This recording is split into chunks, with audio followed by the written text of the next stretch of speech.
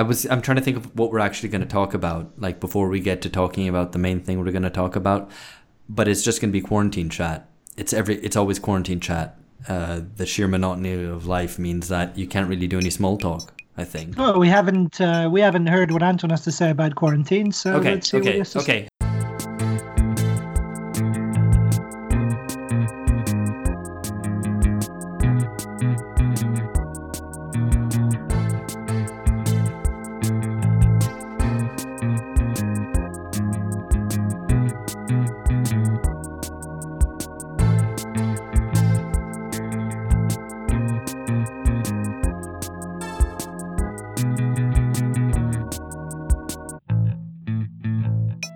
Hello, by the way, welcome to Alpha Bunga Bunga. My name's Alex Hochuli in São Paulo, Brazil. Phil Cunliffe is in Canterbury, George Hoare is in London. And our guest today, once again, it's great to have him back, Anton Jäger. Hi, Anton.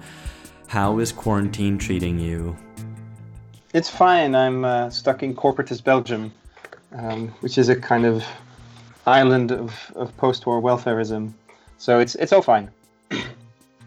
There could be worse places to be. There's worse places to be. Have you got troops on the streets? What's the lockdown like? No troops on the street. It's not quite as authoritarian as the French one, but not as libertarian as the German one. It's somewhere in between. It's highly technocratic. Everyone listens to the experts. Everyone's so happy that they have to listen to the experts. But the social effects have been, or at least the economic effects, have been comparatively milder compared to other nations. Why is that? Because Belgium still has a lot of these Keynesian stabilizers in place, because it didn't have a government in 2010 when all these public debt crises hit. So they never had the political manpower to actually implement austerity. And they just kept on going from one attempt to form a government to another, and that means austerity never kicked off. They only really started doing austerity in the second half of the 2010s. But this means you still have really generous unemployment insurance. You have public health care, but all of these stabilizers are still in place, and it means, we missed a trick there. Like the demand in the 2010s should have been for no government, not for no government in any anarchist sense, but just rule by bureaucrats, no elections, and there won't be any austerity. No, but the weird thing is then, because basically what you're saying, so state failure in Belgium. Kind of Keynesian state failure in Belgium means that the economic effects aren't so severe, whereas in the US and the UK, state failure in terms of not having a proper medical infrastructure is exactly part of the problem. So Silicon Valley's been proved right. Fail early. That's what you need to do. Fail in 2010s so you don't have to fail now. But you could say that of Greece, and that's a different story now. Or even of Italy, which had a pretty gruesome 2010s and is bound to have a pretty gruesome 2020s. But I think it's more not state failure, but more state paralysis. Because the Belgian state is bureaucratically quite competent. There's just no capacity for will formation, or there's no sense of how you impose unity on this particular state. So it's just a very big administrative machine that everyone hates, but no one can get around of, and which in times of crisis actually does its job painfully well. Well, wasn't that the critique of the high proportion of jihadis in Belgium and the terror attacks in Belgium was all the overlapping jurisdictions and authorities between different security agencies and police forces was symptomatic of state failure, effectively? No? Yes. Yeah, I agree, but that's a particular kind of state failure, which I prefer over like British state failure, which has its own problems. I think the biggest problem in Belgium is that it's really a state without a nation. And because there is no kind of national culture to support statecraft, this creates all kind of pathologies, such as this jihadist episode and all that. Mm-hmm.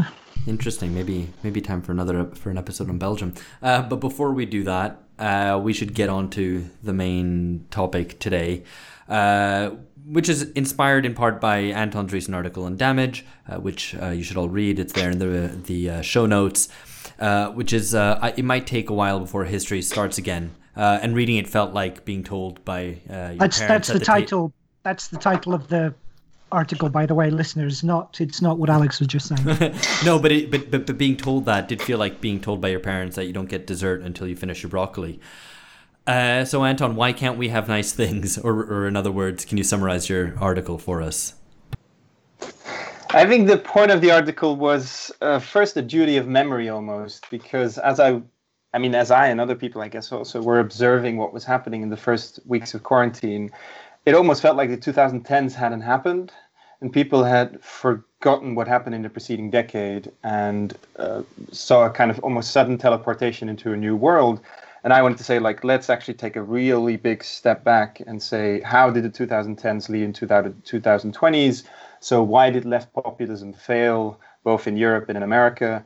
And how is the failure of left populism leading into the new kind of COVID capitalism or the COVID world we're seeing today? And one of the main points I tried to talk about in the article is, well, the big problem of the 2010s was demobilization, which was the gambit that all these left populists ran into. So how do you do politics, or how do you do mass politics in a time after mass politics? How do you mobilize in an age of demobilization? Left populism had a variety of solutions to that problem. I don't think any of them had a convincing one. And then 2020 is a kind of acceleration of the trends we saw in the 2010s, where demobilization is being amped up even further, and left populism, which is basically rendered irrelevant by history. Okay, but would you, I mean, the claim that the 2010s was characterized by demobilization, I mean, surely it's the 90s and 2000s which were characterized by that. And maybe the 2010s continued that, or maybe reversed it in some slight ways. Or do you think it really was the 2010s which were mostly characterized by demobilization? No, absolutely. So I think demobilization shows up as a problem in the 2010s, while in the 1990s and in the 2000s, it wasn't theorized or articulated in the same way as a problem. So you have a massive literature in the 2000s about abstentionism. People don't vote enough. People are not interested in politics. People are apathetic. So liberals are calling for, we need to get people interested in politics again. And in the 2010s, of course, people get interested in politics again, but unfortunately, they vote for the wrong things and they do all these dangerous populist experiments. But it's more that from the left, you try to do left politics without the classical social actors that were available in the 20th century to do left politics. And in that sense, demobilization is still a problem in 2010s, in a different way from the 2000s, I think. Yeah, I think it's quite striking. I mean, this might be a kind of a crude way to put it, but in the 1990s and particularly in the noughties, you had this moral panic, particularly from liberals, about apathy and, all of these solutions. How can we get people to participate? How can we get voting rates up? How can we get not so much party membership, mainly just, formal political participation? And then when people did start from maybe 2016 onwards being more involved in politics, it was like, no, this is wrong. You're doing this entirely the wrong way. And the moral panic, instead of apathy, became around ignorance, and people were being taken for a ride. They were being mobilized essentially in the wrong ways. They weren't kind of reflective, liberal, deliberative citizens. They were flocking to the banner of various populists, left, right, or centre. So yeah, I think mobilisation is the key point. I would add another layer to that, though. It's not just a sociological phenomenon or just a phenomenon of historical memory or experience, but also political. In the 90s and 2000s and 2010s, there was an explicit hostility to political organization, to political authority, to political leadership. And even in the parties that emerged in the wake of the Indignados and the protests in Syntagma Square in Athens and so on, all of those emerged from, they tried to incorporate the leaderless bottom-up feel of those kind of mass movements against austerity in the early days of the crash, or in the aftermath of the crash in the early 2010s. So, and that, there was a long tradition of political theory, which was on political theory on the left, which was explicitly hostile to traditional forms, traditional social constituencies, traditional social bases on the left, and also that sought to eschew traditional methods of organizing, that chose to be explicitly populist, Podemos being the most explicit example, but Syriza as well to a lesser degree, that chose to kind of incorporate all sorts of different groups and trends into the left. And anyway, all my point is to say that it wasn't simply something which was kind of an unconscious tide. There was also a very conscious effort about, this is how we want to do this. and the organizational forms and the political theories and all the political ideas and concepts that came out of that period have been tested to destruction, and nothing is left now since Bernie Sanders capitulated to Biden.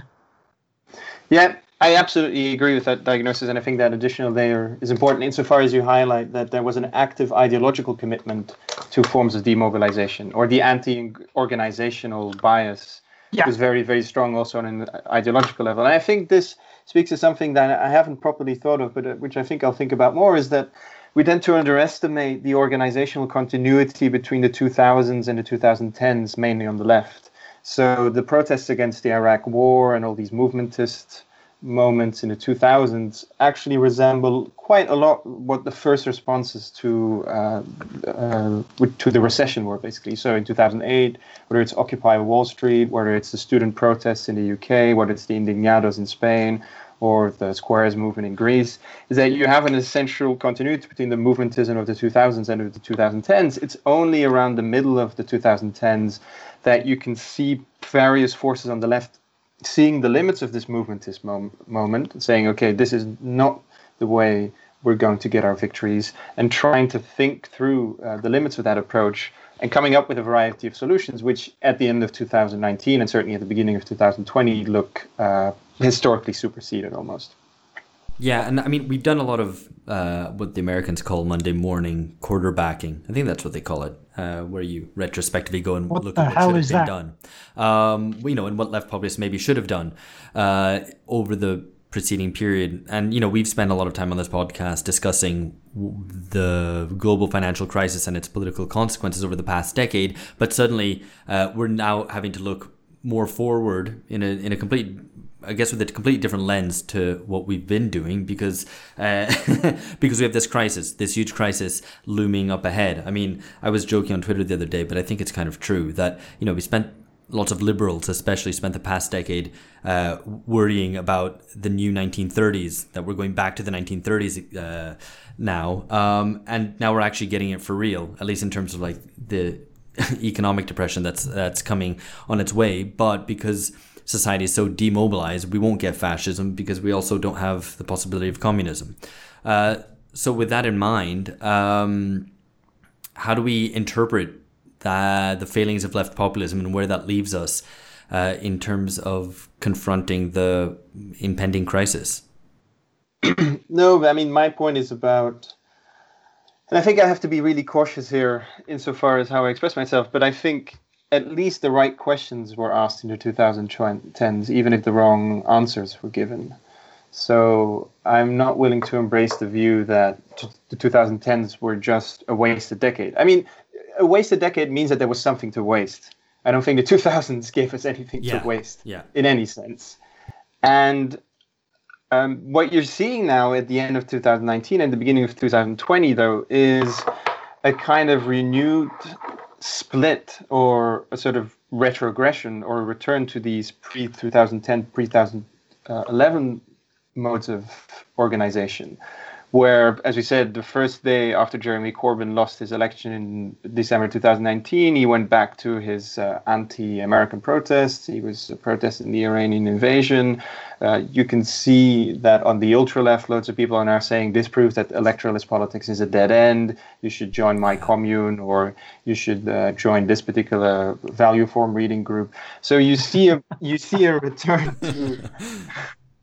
You see a return to all of these symptoms that were very prevalent pre-2011, and in a sense, it's exasperating, because you say, well, this is why left populism got going in the first place, because people were realizing the limits of this, and I'm really afraid that people will actually not learn the historical lessons. So I wonder, is that going to be the case? I mean, I think especially in the Anglophone world, especially the UK and the US, the sort of left populists are still licking their wounds. I mean, in a very immediate sense in the US, because Bernie's just dropped out, and in the UK as well, especially because of this report that's come out that's showing how much backstabbing there was going on and undermining of Corbyn. Wasn't that incredible?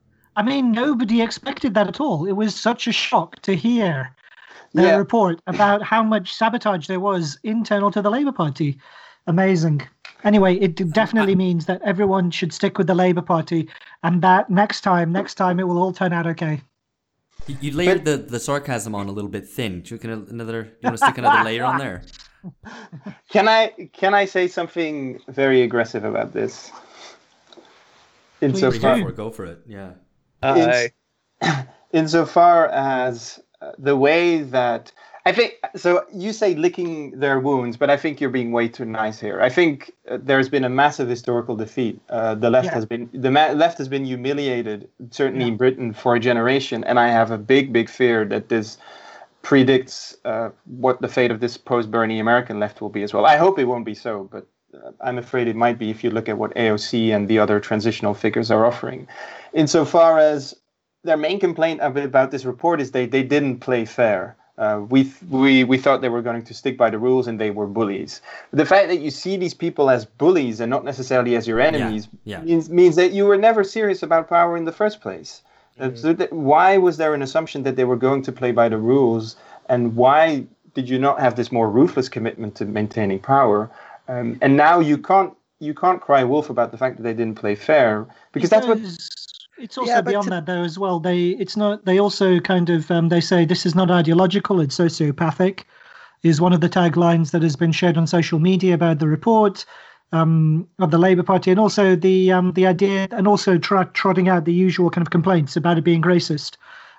So lots of vicious hostility, no doubt, towards Diane Abbott. But nothing that I've seen, at least thus far, suggests that it was overtly racist or even implicitly racist. Just for the sake of the listeners, because if we're discussing this for a little bit longer, we should be clear for people's sake who aren't familiar with Britain and what's happened and what this report is. Can someone give a short précis of what it involved? Yeah, George, you're British. What's happened?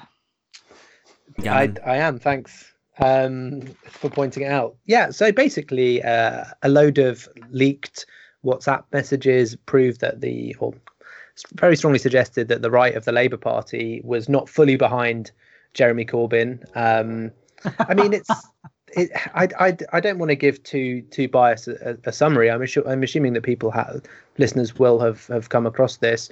It basically just revealed that there is an ideological battleground within a political party. But I think this is when I'm being more optimistic about this, I think there is an important lesson to be learned here about what politics is. That it's not about morals, and it's not about kind of having the right way of doing things and having kind of playing by the rules within your party. It's about who wins and who loses. And the left of the Labour Party got clearly beaten. I mean, all that enthusiasm, all that kind of energy that I think was so appealing about left populism throughout Europe and the States, that has to be reckoned with. But ultimately, this was mainly a group of people who were coming to politics for the first time, and they got outmaneuvered and defeated within the British Labour Party. I think, in fact, relatively easily, given their, the possibilities that they potentially had at one point.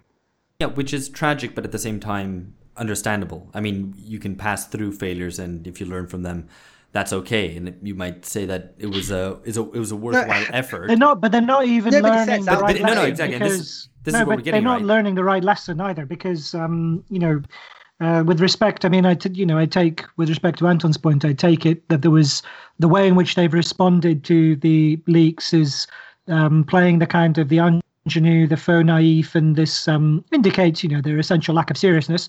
But at the same time, they don't realize that they lost in front of the voters.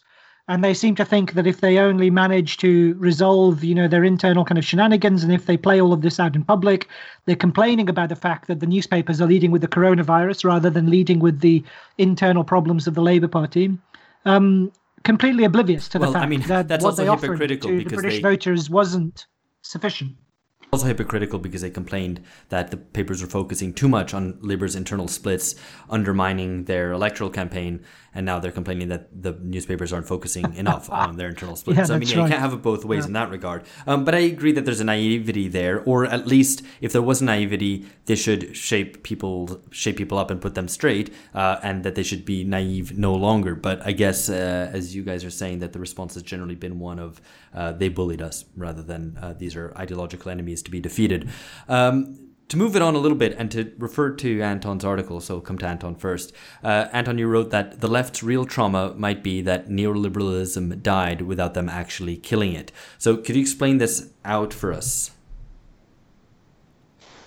Yes, I mean, it means what it means, but I'm not entirely sure whether it still means what it means. Insofar as I wouldn't express it that strongly now, I think it's not that neoliberalism is dying. 2 weeks later? I mean, come on, what's changed? Yeah, come on, Anton. Own it. Well, I mean, it's situational analysis. There's always a kind of, as I say, transitional element to it. But it's more that neoliberalism is definitely losing its coherence. If you see that the number of recipes that have been rolled out against the COVID crisis, whether it's QE, whether it's all these new welfare programs, some of them are in clear continuity with the crisis fighting that was deployed post-2008, buying up bank bonds, for example. But at the same time, you can see that the degree of intensity to which they're being deployed, or the quantity in which they're being deployed, is just a qualitative jump to anything we've seen in the 2010s. So even if some forms of neoliberal governance are still surviving, it's also clear that we're moving into something completely different. And I think the left problem in this analysis is that the left presupposes that the end of neoliberalism will be the beginning of something more left-wing, which is clearly not the case. I just wanted to say on my part, I mean, every time I've made an argument or even posted an article, whether it's by you or Phil or whoever, arguing that we're seeing the end or the crumbling finally of neoliberalism, people react by saying, no, but, you know, the politicians or the elites or whoever are still being mean. I mean, that's basically the essence of what they're saying, as if meanness or you know, class domination was not a feature of previous periods, and that's just fine. And it just shows what a moralized notion of neoliberalism people have been operating under. And the left are more attached to neoliberalism than the capitalist class or the ruling elite themselves. Well, okay, I mean, that can be debated, and I think we probably will have to explain that out, and you'll have to explain out what you mean by that, Phil. In a second. I think Phil should explain that now. Phil, explain it. Yeah. This is a key point. Well, in the sense that they're the character of the critique that they carry, and they're wedded to understanding what they oppose in one very particular way. And in seeing it in that way, they find it impossible to imagine that it might change, and therefore they still insist on the fact that we have something in front of us that simply doesn't exist anymore. And I think that speaks to the fact of just how deeply buried in conservative in many ways the left is. Its unwillingness to acknowledge that the context is changing, its unwillingness to acknowledge the fact that capitalism itself is highly adaptable, its unwillingness to acknowledge the adaptability of the ruling class, of political elites. And that I think reflects instinctive. Sorry, to push you, Phil, because I think it's gonna have an important strategic consequence as well. That if the left is more attached to the idea of neoliberalism, I think we've already seen it. It's state capitalism. This is the figure on the horizon for the next decade. If the left still keeps attacking the right or the centre and saying, you know, you're neoliberals, look at all of these kind of things, these models which used to hold, they still essentially hold. There'll be a kind of a misidentification of where the enemy is, and that could be really dangerous. So I think if we're going to do this seriously, we have to do two things. One is sketch out at least the kind of contours or some of the main pillars of what the future arrangement will be like, right? If it's state capitalism, then what are the main features of that as distinguished from neoliberalism? And secondly, explain how the left remains neoliberal when the world has moved on. Because we can state it, and I kind of agree, but also I think there might be lots of people who aren't convinced by that. So I think we should maybe set ourselves the task of at least trying to do that right here and now. Yeah, I mean, this is highly conjectural, but I think people are coming around to the fact that the Chinese response to the virus might at first have been very shambolic and catastrophic, but in the long term was the best at actually suppressing it. Which is clearly also a sort of boon or reputational boost to the Chinese model. So I think not only is it a political boost, but it's also an economic boost insofar as the Chinese state controls credit. It has a massive, massive hold on parts of the private sector. And I think they're looking at this and going, well, I mean, if we want a functioning tech sector, or if we want to innovate in all these technological products, then we'll have to be a bit more like China. And at the same time, I think what you can also see is just forms of what you could call COVID corporatism. Insofar as neoliberalism is all about securing private capital's control over investment by means of the state. So it's a state making sure that no one interferes with the market. And in the face of the virus, we can clearly see the limits of this, because private capital is absolutely not up to the task of maintaining public safety. But what the state is now doing is saying, well, I mean, if we give contracts to the state and if we do these real public-private initiatives, we'll be able to actually create a more profitable or a more stable capitalism than the one we had before. And the way I talk about left-wing attachments to neoliberalism is not in a sort of positive ideological sense, as Phil would put it, but I'd say there's a nostalgia for an age of what you could call a harder, less soft state, or a sort of ruthless state, which is now clearly disappearing into the background. And the main proposals from the left, such as whatever basic incomes or cash transfers, are essentially neoliberal proposals, insofar as they serve to shore up the market in a particular way. And by sticking to this, you're basically showing, like, look, what Sunak is doing is that it's basically executing labor's programs, but in an even more ambitiously redistributive way. Because as I said, like, Belgium has unemployment insurance. What Sunak is doing is almost nearing the Belgian product. And Bernie even said this at a certain point, where he said, I think the best crisis fighting or the best anti-COVID response we've seen has been Rishi Sunak's stimulus plan in the end. And this shows how the political field has been completely reshuffled. So I think, I mean, what I would kind of add to that, to build on what Anton is saying, is, I'm sure everybody on social media will be able to find an example of some state policy that is, just continuing.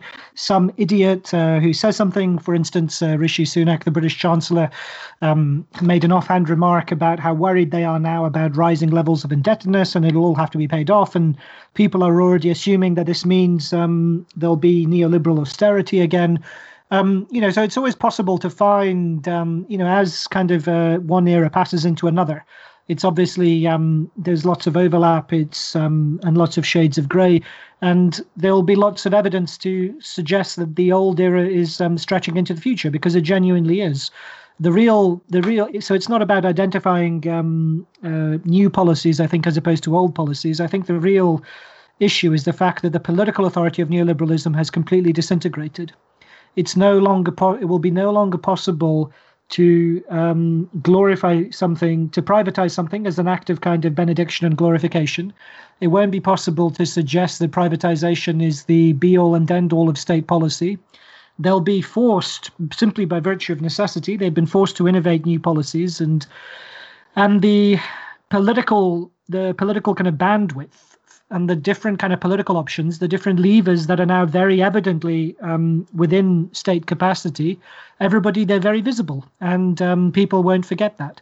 So I think it's the political authority of neoliberalism that has crumbled, even if certain policies and institutions will survive. I mean, just to push back on that, because the counter argument would be that that was already the case. We've been talking about this for quite a while, and in leading Western nations, there hasn't been any major trumpeted privatization, I don't think, in recent years. I mean, correct me if I'm wrong. So that had already happened. Okay, this pushes it further along the line.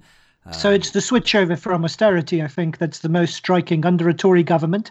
But again, it's accelerating things. The virus has no plan. It has no manifesto. It has no party program. It has no organization. It has no political structure. It has no supporters. List. It's like it's trying to occupy the squares. Yeah, it almost sounds like the left.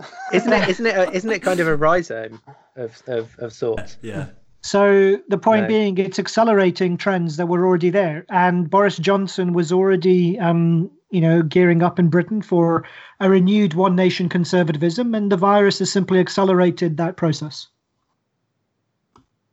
Yeah, this is where the danger comes in for the left, because in wanting to keep the idea of neoliberalism, and what does this actually give politics? It gives it quite a clear moral cast, and this is, not recognizing that actually austerity can be thrown out quite easily by the ruling class. It's not necessary. There's that the risk is that you try and repackage and reformulate what's actually going on in too simplistic moral terms, but that's never going to work. I mean, the only real criticism of a kind of state capitalist solution, which is not from a social democratic point of view, those two things not being necessarily all that different, is saying, well, actually, what do we want that would have been different from a state capitalist solution to post neoliberalism? Yeah. Well, and it's typically intersectional. So it's typically, well, it is, right? So Owen Jones in Britain kind of complaining about the lockdown left, of which Owen Jones is part, have been very vociferous in arguing for the lockdown to be prolonged and also demanding that it had been set up earlier. And then they complain about the cops arresting black people. And now that, so it's that they want, all they can do is kind of still use the kind of the left neoliberal politics where they demand that things be applied in a particular way to different minority groups. I think that's right. I mean, I think I've made this point already on a previous podcast, but who cares? I'm going to make it again. But that you end up with the well actually left, where the left becomes completely parasitic on the establishment and just acts as its moral and intellectual guardian. So saying that the application of state capitalist policies is not done in the correct way, according to the evidence or whatever, or is immoral because it falls unequally on certain groups and so on, without challenging the fundamentals of it.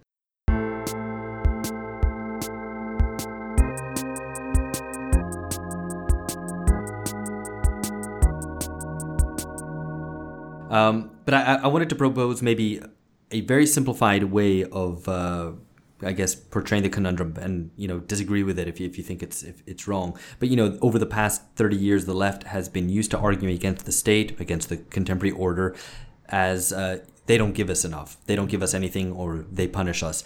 And now it'll have to deal with they're buying us off. And how do you deal with buying us off? Because it's not the left has not been used to dealing with that sort of arrangement since the 1970s. Would you agree with that? That might be the tension or the pivot? Instead of they don't give us anything, it's they're trying to buy us off. And if the left doesn't realize that and sees left-wing politics or progress purely as a question of will the state give us a little bit more, will it give us some extra crumbs, then it'll misunderstand the nature of the coming period and also how to oppose capital effectively. Yeah, I absolutely agree with that. And I think the historical lesson for this is that capitalism has always had public and private moments. So this is what I say in the article as well, insofar as there is both a social and a private tendency within capitalistic accumulation where you re-privatize and you re-socialize. So I mean, even what the Second International was discussing before the First World War, where cartels and trusts and all these big financial institutions fusing into each other was basically leading to a massive involvement of the state in capital accumulation. It's just that people need not confuse this with any form of socialism, and I think you should keep your nerve and be very clear and say what is actually socialism. If the state gets involved in investment, what is it that we're putting forward that's different from what capitalism is already doing by itself? And just to mention the dangers of the well-actually left you described before, I'm reminded of, I've often said we need a story about neoliberalism after 2008 that's a bit about the death of the Ancien Regime. So the Ancien Regime persists for a long time. It takes a long time for these landed elites to actually completely let go of power. So in 1914, the war is already a first blow, and then the 1920s and mass democracy is the second one. Then in the 1930s, they get back in the saddle with fascism. But then in 1945, as the Soviets invade and basically crush all these remaining landed elites and redistribute their land, it's very clear that the Ancien Regime is now over. But you still had a German Communist Party after the Second World War who was convinced that the Ancien Regime still existed, and who basically justified voting for the CDU out of these terms, because they say, well, this is the bourgeois revolutionary party that's bent on not reviving the Ancien Regime. So it's basically used as an excuse to liquidate yourself into a part of the managerial class. And there's a historical parallel now where if you convince yourself that neoliberalism is still the biggest danger, then you'll actually just be allying yourself with a part of the capitalist class that is already burying neoliberalism itself. And this is exactly what you were hinting at, Alex, insofar as the main accusation from the left has been one of mismanagement. insofar as they're mismanaging the neoliberal transition. It's not intersectional enough. It has a disproportionate effect. The lockdown should hit everyone equally. But there's no deeper sense insofar as like, what is it about the capitalist state, what it's doing, that is not compatible with our program? What is different from our program? And that seems to me to be valuable, because that seems to me to be, it forces clarification. And notwithstanding the sympathy for left populism that I imagine some of you feel, and I'm sure some of our listeners feel, its flaws were very evident, and they had to be actively ignored and suppressed in order to put any hope in the viability of left populism. And as you said, Anton, in your Jacobin article a while back, we gambled the house and we lost on it. And it's been spectacularly vindicated in Bernie Sanders' early capitulation to Biden, before the convention even. So, I mean, the point is, I think it should force clarification. What does it mean to be socialist if it doesn't simply mean state intervention in the economy? If that's what the Tories and the Republicans are doing, and Donald Trump even is doing, and other governments will follow and are doing already, the CDU in Germany and so on, then what does it mean to be left-wing? And I don't think... That's good. I mean, this is good, though. This is good. That's what I'm saying. It is good. It forces us to articulate that. Because political clarification. Yeah. I think we've been a little bit in some ways, the left's had it easy, because we've said, oh, yeah, all we need is a bit more state intervention. Now that's happened, what do we actually want? We have to develop those ideas. Can I add something? I was hoping that there'd be as much radio silence as possible, just to, as a sort of ironic moment to say that we have nothing to say on this, which would be really damning. But we're talking; it's fine. We have ideas. We should actively have more radio silence. It actually draws the listener in. Yeah. So you should have interrupted there, because Anton was going to make this incredible point, because the listener had been drawn in by all that silence. Yeah, I want to return to the main left critique being one of mismanagement. So it's not about the left just turning itself into a left-wing pressure group of the FT, or vindicating the FT as the reasonable voice of capital and all these kinds, but it's also about a complete inability to actually distinguish yourself from what the capitalist class is already doing. Insofar as I'm thinking of someone like Owen Jones, who really launched his career in 2007 with the Chavs book, which was at the time sold as a sort of tacit return to class, or sort of neo-materialist story, insofar as the demonization of the working class that had happened under Blair, and the fact that they were now all shown in these really humiliating reality shows, or that they were portrayed as these criminal classes, as Chavs, which are either the objects of charity, or which were the objects of demonization. And he tried to turn this around and say, like, no, the working class does deserve dignity. But what is very, very typical about Owen Jones's approach to this is that he replaces the politics of demonization with the politics of sentimentalization. So it's a politics of pity that actually replaces the politics of cruelty. And the thing is, and Nietzsche saw this very on, is that pity and cruelty are actually two sides of the same coin. They're both affects that are practiced from a position of superiority. So it's only if you're a master to someone that you can exercise pity, or that you can exercise cruelty.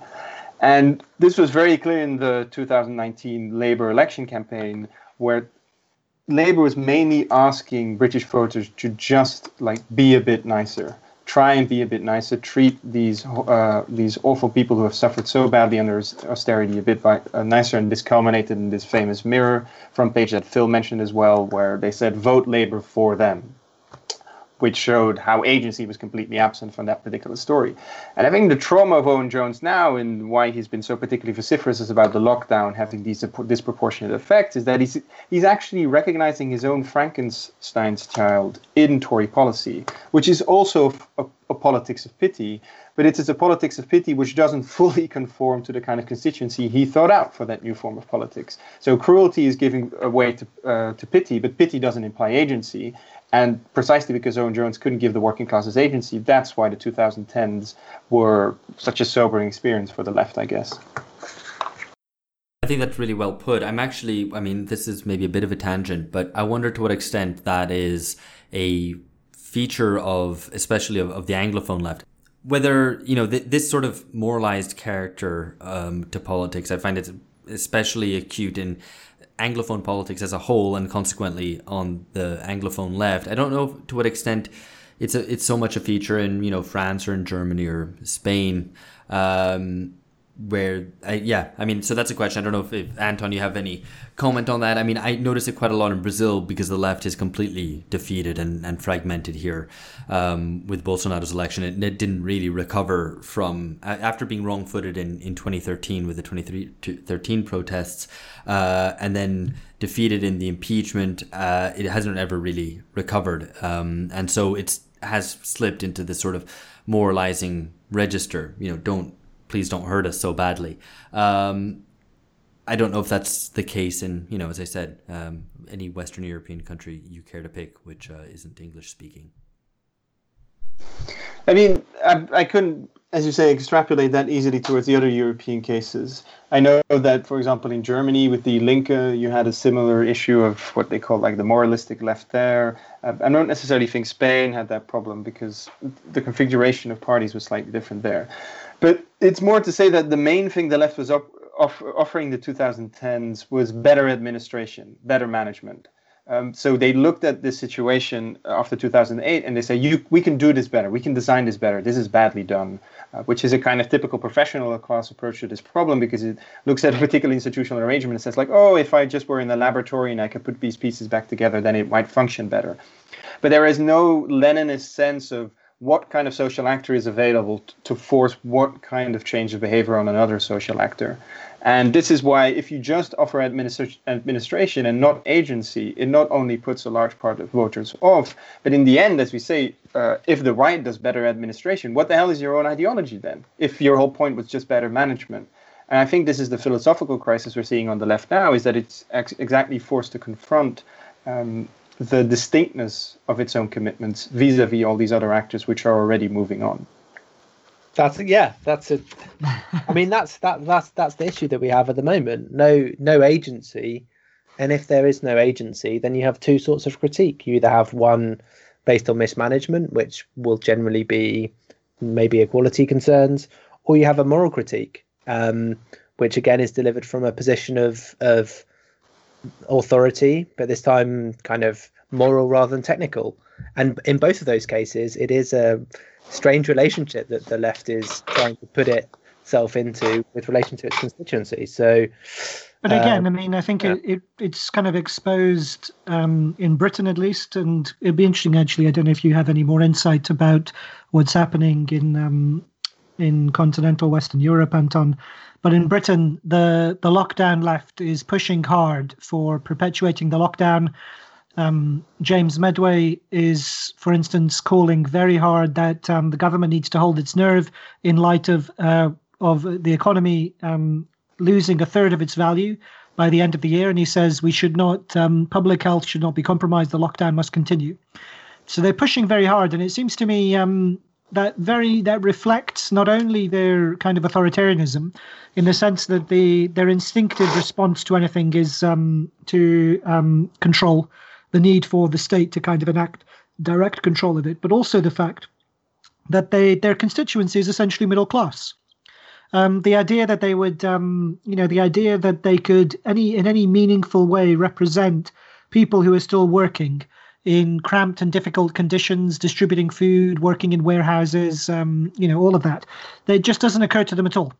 So I think in terms of, how the left is adapting to the situation and how the left is trying to respond to the new types of state intervention in the economy that we're seeing also again reveal just how deeply middle class it is, how it speaks for a particular constituency, and it does it in many ways, ways that are also fairly obvious. The only thing that it asks is its solution is not concerned with civil liberty, but with ensuring that everyone gets arrested. So if the cops pick up a black guy, make sure you pick up a white guy too. If the middle classes get to work at home, put everybody on the state's payroll, not just the middle classes. Wait, Alex, can I add something to that quickly? Great. Yeah, so I would be a bit more lenient on all the forms of crisis fighting that are currently happening, because if you don't have agency, and I think agency will become impossible until this thing gets stabilized in some way. I'm just more open to some of these options. what you can see is, I mean, there's 2 points to be made. The first is a large part of the left, now they've given up on electoral politics, are either turning to central banks. So this is where I said, like, central banks are basically becoming the new subjects of history for some people, because it's true, they play such a disproportionately large role in stabilizing capital markets and stabilizing accumulation today.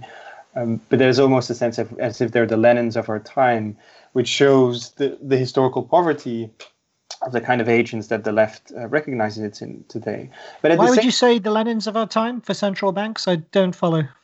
Well, because they're the only ones who are able to seize a historical opportunity and actually move us into the next epoch. They're revolutionary agents in that way. Lenin's in our time is, I'd say, more in an aesthetic way. I don't think in any like substantively political way. It's just that the way sometimes that they have an explicit vision of what they want rather than just firefighting, hosing us down with money. Yes, absolutely. So it's not just, as you say, firefighting, but there is almost a sense of which they have a political vision they want to impose on society. So what is it then? Well, I mean, the idea is basically that central banks are buying up the stocks of pretty much every company in the economy. And it's what you could call a Meidner plan from above. It's a socialization by the central bank, where the Japanese option is that the central bank almost owns the entirety of the assets in the economy. And then the point is, well, you can have a form of post-history and you can have a form of very stable capitalism where people are happy consumers and they might be very lonely and they might be sexually psychotic, but at the same time, at least you don't have all these economic ills that people suffered under neoliberalism. So the state owns the entirety of the economy through the central bank, and it basically just manipulates these factors to make sure that capital accumulation continues in a stable way. So this was your tweet about central bank ownership being the economic base for an incel superstructure.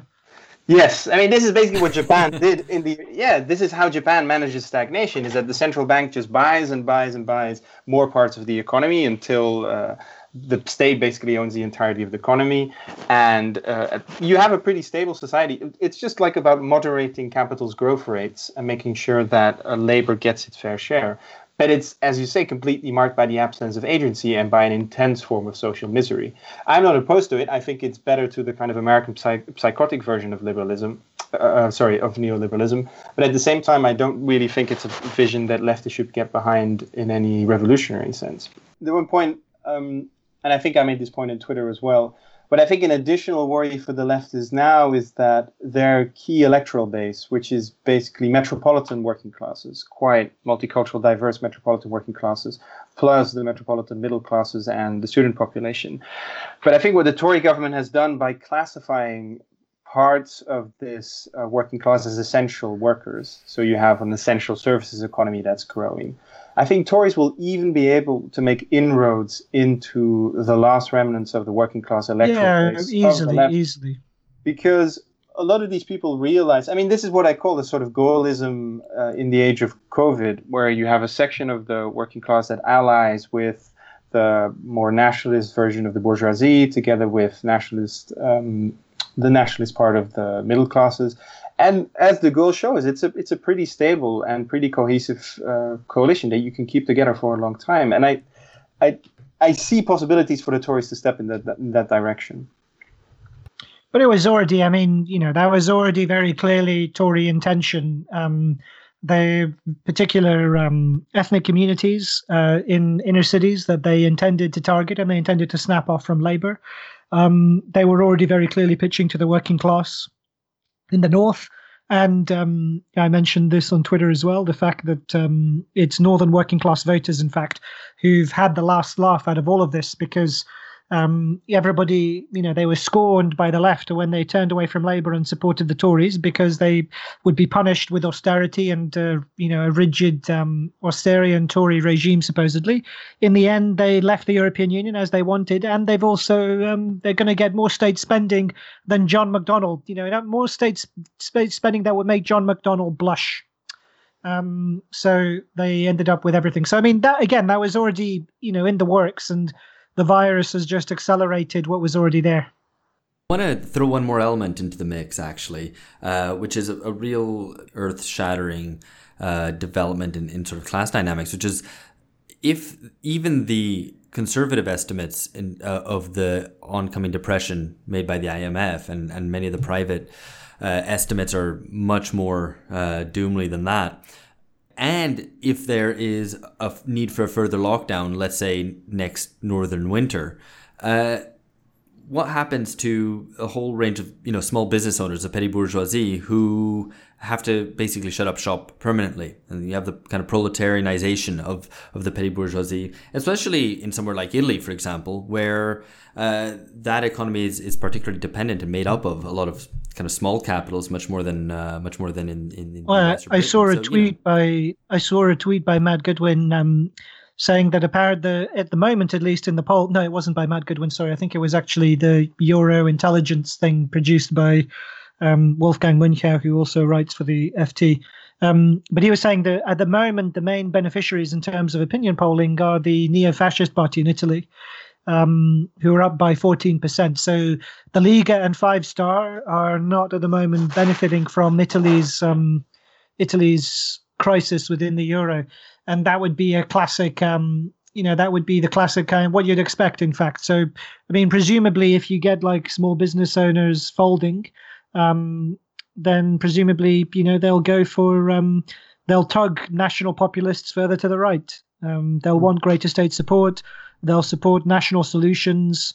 That's what you'd expect is the kind of classical pattern. That seems like a plausible hypothesis. Yeah. I mean, presumably that would be the left could conceivably make inroads there, but right now it doesn't seem equipped to do so. It's just that the figures that have taken on the transition out of the left populist age seem very bent on segmenting the left electorate within the middle classes. So, I mean, Keir Starmer is a clearest example of this. And I wouldn't call it en massification, but there's a real sense in which Labour is threatening, it's becoming a kind of broad-tent liberal party that might retain some of the economic radicalism of the Corbyn years, which has some Blairite rhetoric, but I don't think who has any sense of what the new sociological base is they want to build to actually win these elections. And as you say, the big problem in the Trump era was already that the classical Trump voter was a middle manager. So someone who manages a local McDonald's, who has bosses above him, so who has masters above him, but who also has employees under him or her, of course. And these are the people who overwhelmingly voted Trump.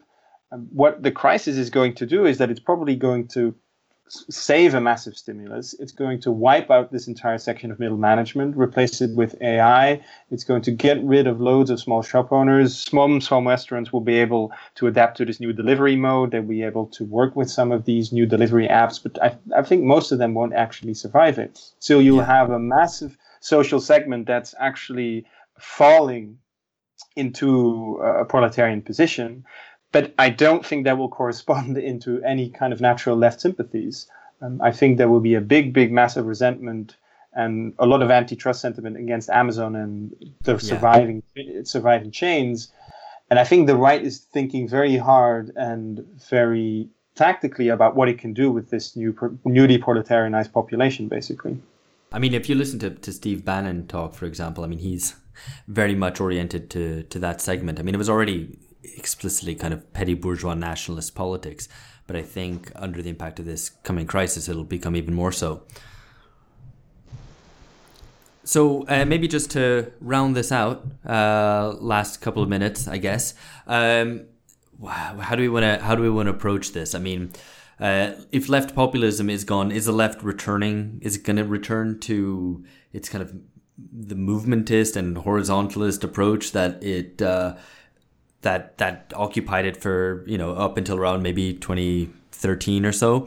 For me that just seems like shit. I'm gonna have to go back to thinking about that because for as much as the left as a whole is gonna have to go back, is gonna have to. Well, we'll need to, though we've been saying that it might not, need to understand and return to what it means by socialism, which is not just they won't do that. No, I know, but at the same time, we also have to be thinking about in terms of what the left is doing. We've been critiquing the limitations of left populism, looking at the possibilities and its limitations over the past 5 years or whatever. If that's now gone, then where will the left be over the next 3 years? But we have their answer already. We already have our answer, which is you can see what's happening with the Labour Party. So disintegrating introspection. The same thing will presumably happen with Biden when he loses to Trump later this year. Completely, the assumption being that it's everything that went wrong is internal, without any need to focus on what's actually on offer to the voters, without any kind of sense about how they differentiate themselves from the right. And that'll probably be the pattern. And I think there's been a tremendous boost to state power as a result of the COVID crisis, both in terms of its economic power and also in terms of its political power. That, I think, will be politically solidified and consolidated, and there'll be new ways to justify state power. It will all be for the right. The left will encourage it because the only thing they can think of is state intervention, and they will simply kind of be sniping from the sidelines as to what kind of state intervention they'd like to see. But there will be the idea of strong, robust, collective participation in self-government, democracy, and the public steering the new kind of these powerful new state forms that will emerge. That will be nowhere. It'll only be left to the likes of us and maybe one or two other small insurrectionist groupings on the left to make the case for mass democracy and for self-government. Yeah, I think. Fun. Wait, George, you go ahead first. Sorry. No. I was making a facetious point that I'm hoping it will not just be some podcasters, but this is the real risk, isn't it? That the left takes two things as core. One is that point that we talked about previously about mismanagement, a kind of technocratic or maybe a equality inflected critique of the transition from neoliberalism into post-neoliberalism, and maybe the other thing, a kind of moral critique, a kind of a doing for rather than a doing by the working class. And I guess that's the challenge. Can we articulate a compelling vision of what the left looks like beyond state intervention, because that ground's already been taken? And that's easier said than done. We have some ideas, but there aren't really any institutions which we can try and get those ideas into at this point in time. Yeah, I broadly subscribe to both of those lines. The only thing I'd caution against is the mode of predicting we've become very accustomed to on the left is almost premised on an abdication of agency. So it's almost because we cannot control the outcome of this particular transition that we make predictions on where we'll be in 3 years. And I hope we gradually adopt the kind of attitude of say, it's not like any social actor is available. It's not that agency is present. It's just in a sense, the future is still open. I think you could make a claim on what's coming in the future that's still potentially valuable. So I think, for example, what you're seeing in the US with all these shop floor struggles in Amazon, you're seeing all kinds of conflicts that are arising out of this lockdown situation. Maybe there are certain figures that will arise from this wave of militancy and will find their way into electoral politics and actually realize, hey, here is a left coalition that can be kept together, that's not filled with professional types that are really culturally alienating to their voters, that's actually interested in agency, that's also willing to take risks, that can make the right concessions and also can read strategic situations. Maybe we'll see that left in the coming decade. What I think we fear now is that large parts of the left, after the disintegration of the left populist bloc, the left is just returning to a non-functioning job scheme where you have a whole sort of ecosystem of different publications, and you have an ecosystem of all different kinds of tendencies, which basically try and give incredibly precarious graduates like me some kind of solid job prospects, for which in the end will, as you say, try and get a spot on the administrative table. And I think what you can see with Navarra, for example, cozying up to the Starmer administration is not just cynicism. It's also not just an attempt to ingratiate yourself with the new manager. It's also not just an attempt to hold on to some form of job security. They thought a Corbyn administration was going to give them a job. That administration is not coming. Maybe Starmer will be able to, give them some kind of managerial position. And that is Isn't that cynical? It's deeply cynical, but I think it's also a rational response to market pressure in many ways. No, but I think I'm past the. There's obviously a lot of little cynical types there, but at the same time, I mean, as a young millennial, the situation is so dire that I can excuse a lot of this. A lot of this behavior, because as patroneers, you have to professionalize as a beggar, because otherwise you're not going to survive. And in that sense, I'm not sure that just industrializing yourself into the workplace is going to work for these people either. And I don't want to be eschatological or millenarian about it, but I think if there's a real wave of struggles that arises out of the workplace, and you see that certain people there are interested in politics, if there are some left types who are willing to cooperate with those people on a fair basis, then you might see more interesting left-wing experiments. Okay, and I think that will be a good place to leave it. Thanks so much, Anton. Thank you very much. Yeah. No, I hope this was helpful. No, it was great. I'm surprised Phil didn't want to jump in with his knobs, chobs, and bobs point that he's been dying to make for ages, because that would have been the moment for it. Or maybe you should record it separately and then insert it. No, I don't think it needs. It doesn't need to be added.